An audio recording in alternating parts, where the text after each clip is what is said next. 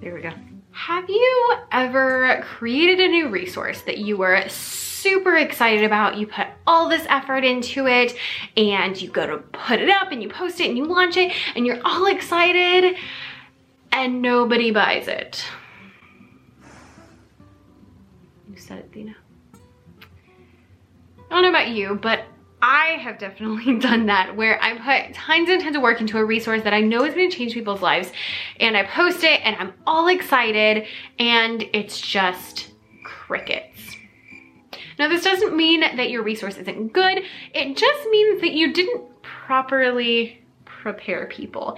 It's kind of like if you were going to teach a lesson and you came up with the most brilliant lesson idea ever, and you got all the stuff you needed and it was gonna be great, and you showed up and everything was prepared, but it was Saturday and there were no students there. Same kind of thing. So in order to avoid having the most awesome resource in the world not getting traction at first, we're gonna go over some ways you can hype up your resource. So hyping up your resource just means that you are putting a little excitement into it so that people are aware that it's happening and they're excited and they want to purchase it once it's available. This is the difference between launch day being exciting and launch day being, again, crickets. So these are different things that you can do to really hype up your resource and just make them more exciting and make people excited and want to purchase, especially at the beginning.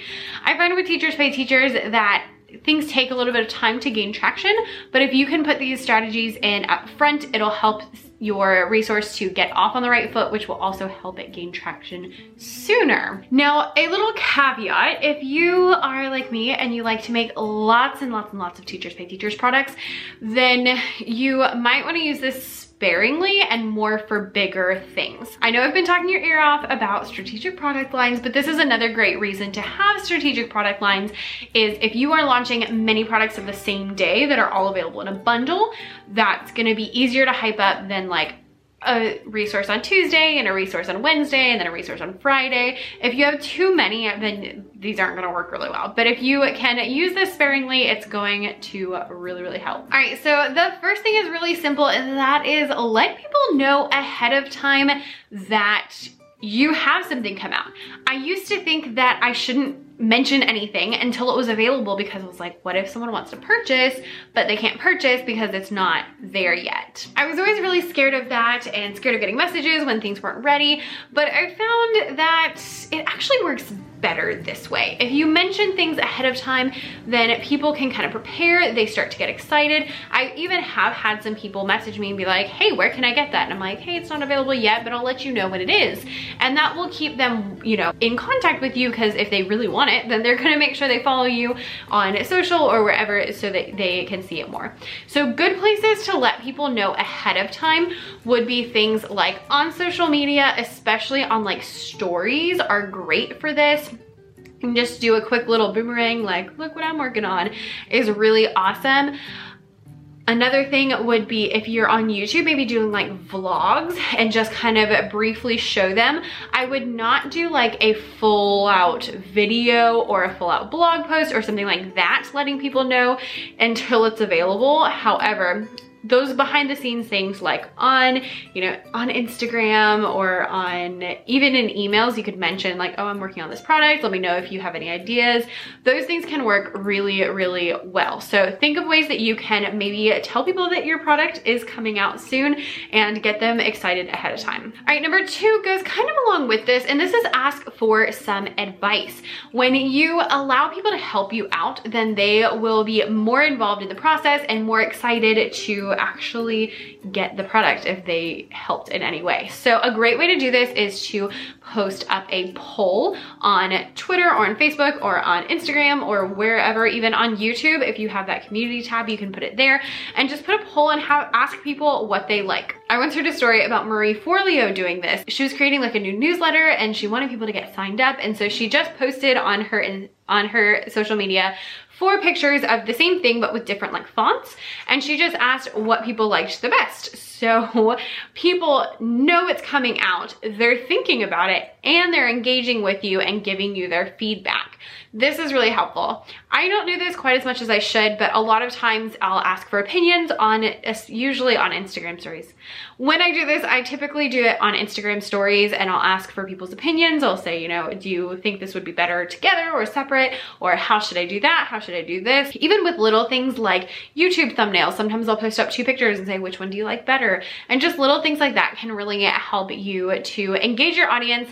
They are then aware and excited and engaging with you, and all of those things are great. Number 3, if you are making a product line, you could release a freebie. So having a freebie released is really helpful if you have a product line. So what I mean by this is, for example, I recently posted a new product line called Asteroid, and it was the same game but in 4 different levels for 4 different rhythm levels, so like easiest to hardest, and I released one of them as a freebie. The reason is because, one, you can talk a lot more about freebies than about paid products because you sound less pushy.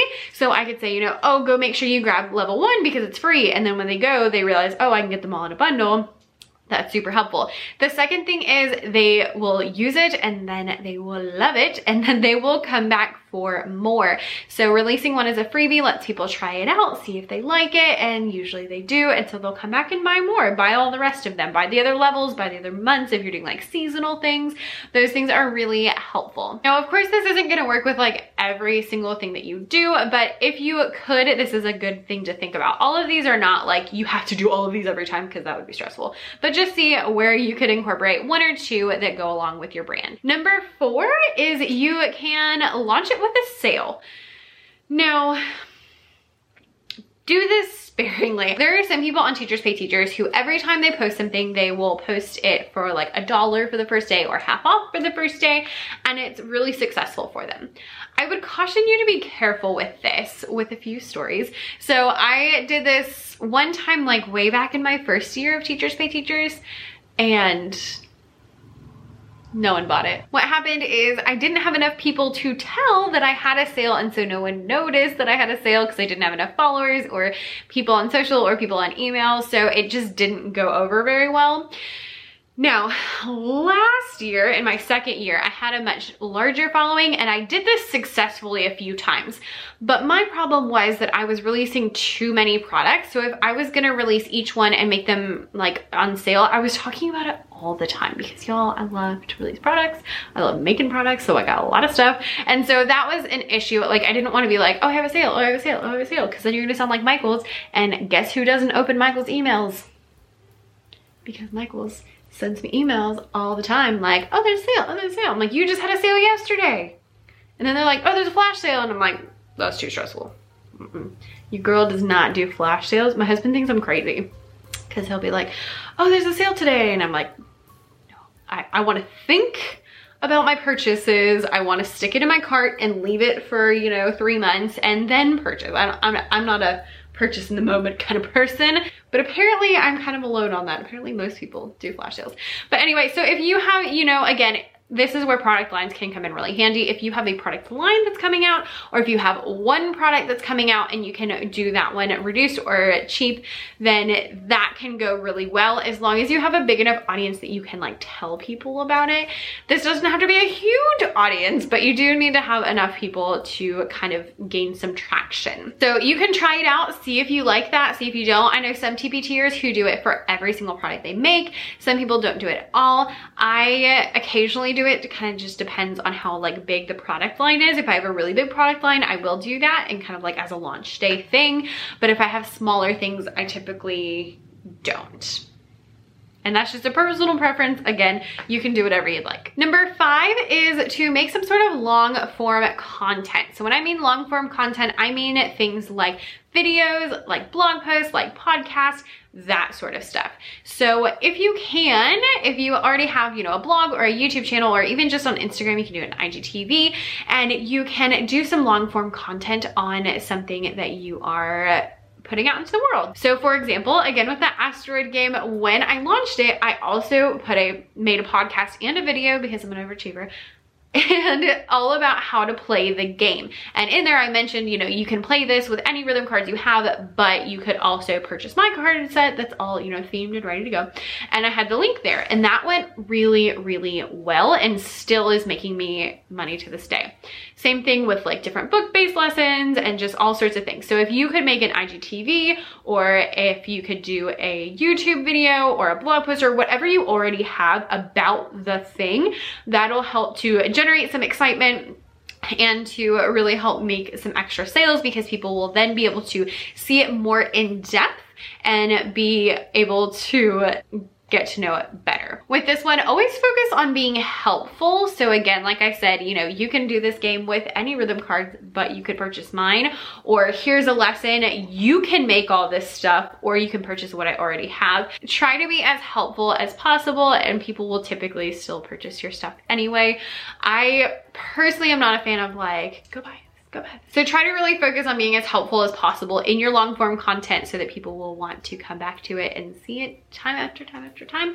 But that could be really helpful. If you have a blog or a YouTube or a podcast, let me know down in the comments because I'm really curious. So let us know and feel free to link them if you do have them. But put other words in there, because if you just leave the link, then YouTube will think you're spam. So put it in there and let me know what you got. And if you're on the podcast, which by the way, we do have a podcast called Becca's Teacherpreneur Academy. If you're on the podcast, hop over to Instagram stories and let us know over there. Hey friends, editing Becca here and editing Talia here. I left out a few. So another thing that you can do, especially if maybe you don't have those long form content already built into your strategy, like if you don't have a blog or a YouTube or a podcast, one thing you can do is going live on your social feeds. So you could do a live on Instagram or on Facebook or something like that, or even on Twitter, you can do like a live event where you say like, I'm going to be on during this half hour. And so you can use those chances to talk about your resource, do it like you would if you were, you know, making a video for YouTube, and then you can get a lot of questions answered, which is awesome because then you know what all things need to go in your product description, because people will ask you, oh, well, what about this? What about this? And so you'll know exactly what you need to put in there to be really, really clear.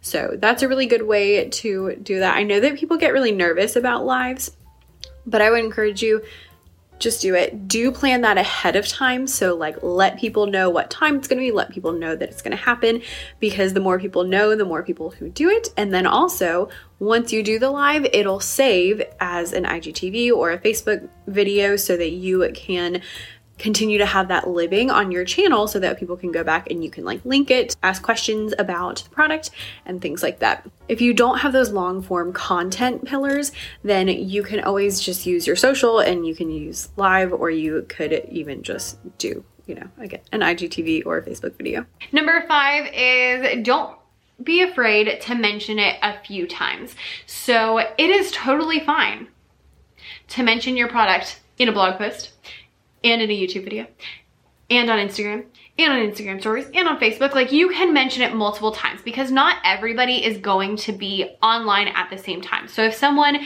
wasn't online at all on Tuesday and you only talked about it on Tuesday, they come on Wednesday, they have no idea you have something new. So if you can talk about it on Tuesday and on Wednesday and on Thursday and on Friday and one day next week and one day next month, bringing it back and bringing it back up again is gonna help. Especially if you're maybe in the creation phase, again, on Instagram stories or on Twitter or whatever, you can talk about the creation phase and kind of talk about how it's going a few days before it actually comes out. And just the more you talk about it, the more people will be like, oh, hey, Becca's coming out with that new game. I should go check that out. The more you talk about it, the more they will get on it. Don't worry about being too obnoxious talking about the same thing, because people actually do like to hear the same thing over and over again. And again, remember, people are not all gonna see everything you do every single time, every single day. The next one is create content that relates. So this kind of goes along with creating a video or a blog post or whatever about the actual item, but you can also create similar items. So if we're going back to my asteroid example, I could do just a blog post on asteroid, and I could also make a blog post about rhythm games that are really fun, or about things I'm using during distance learning, or I could do ways to teach quarter note and eighth note, or I could do outer space themed activities. Like there's a lot of different things that you can do that all incorporate your product. If your product is maybe like a novel study, you could say, my favorite novel studies, the best books for novel studies, best books for 10th grade ELA. You know, all of those things are ways that you can incorporate that same product and incorporate it over and over again, because again, the more people see it, the more likely they are to buy it. I heard one time, I don't know if this is true, but I heard one time it takes like 6 touch points. I've heard 6 and I've heard 8, so I don't know which one it is. But like 6 or 8 touch points for someone to actually make a purchase. So that means they need to hear about or see your product 6 to 8 times before they actually put it in the cart. And if you're selling to me, it's gonna be more like 20 times. Because again, your girl needs to think about it. Normal people, I think, is less than that, but I am a terrible salesperson. I am the person that like sees something, wants it, goes home, and then next week goes and buys it because I think about it all week. So there you go. Send it to your email list.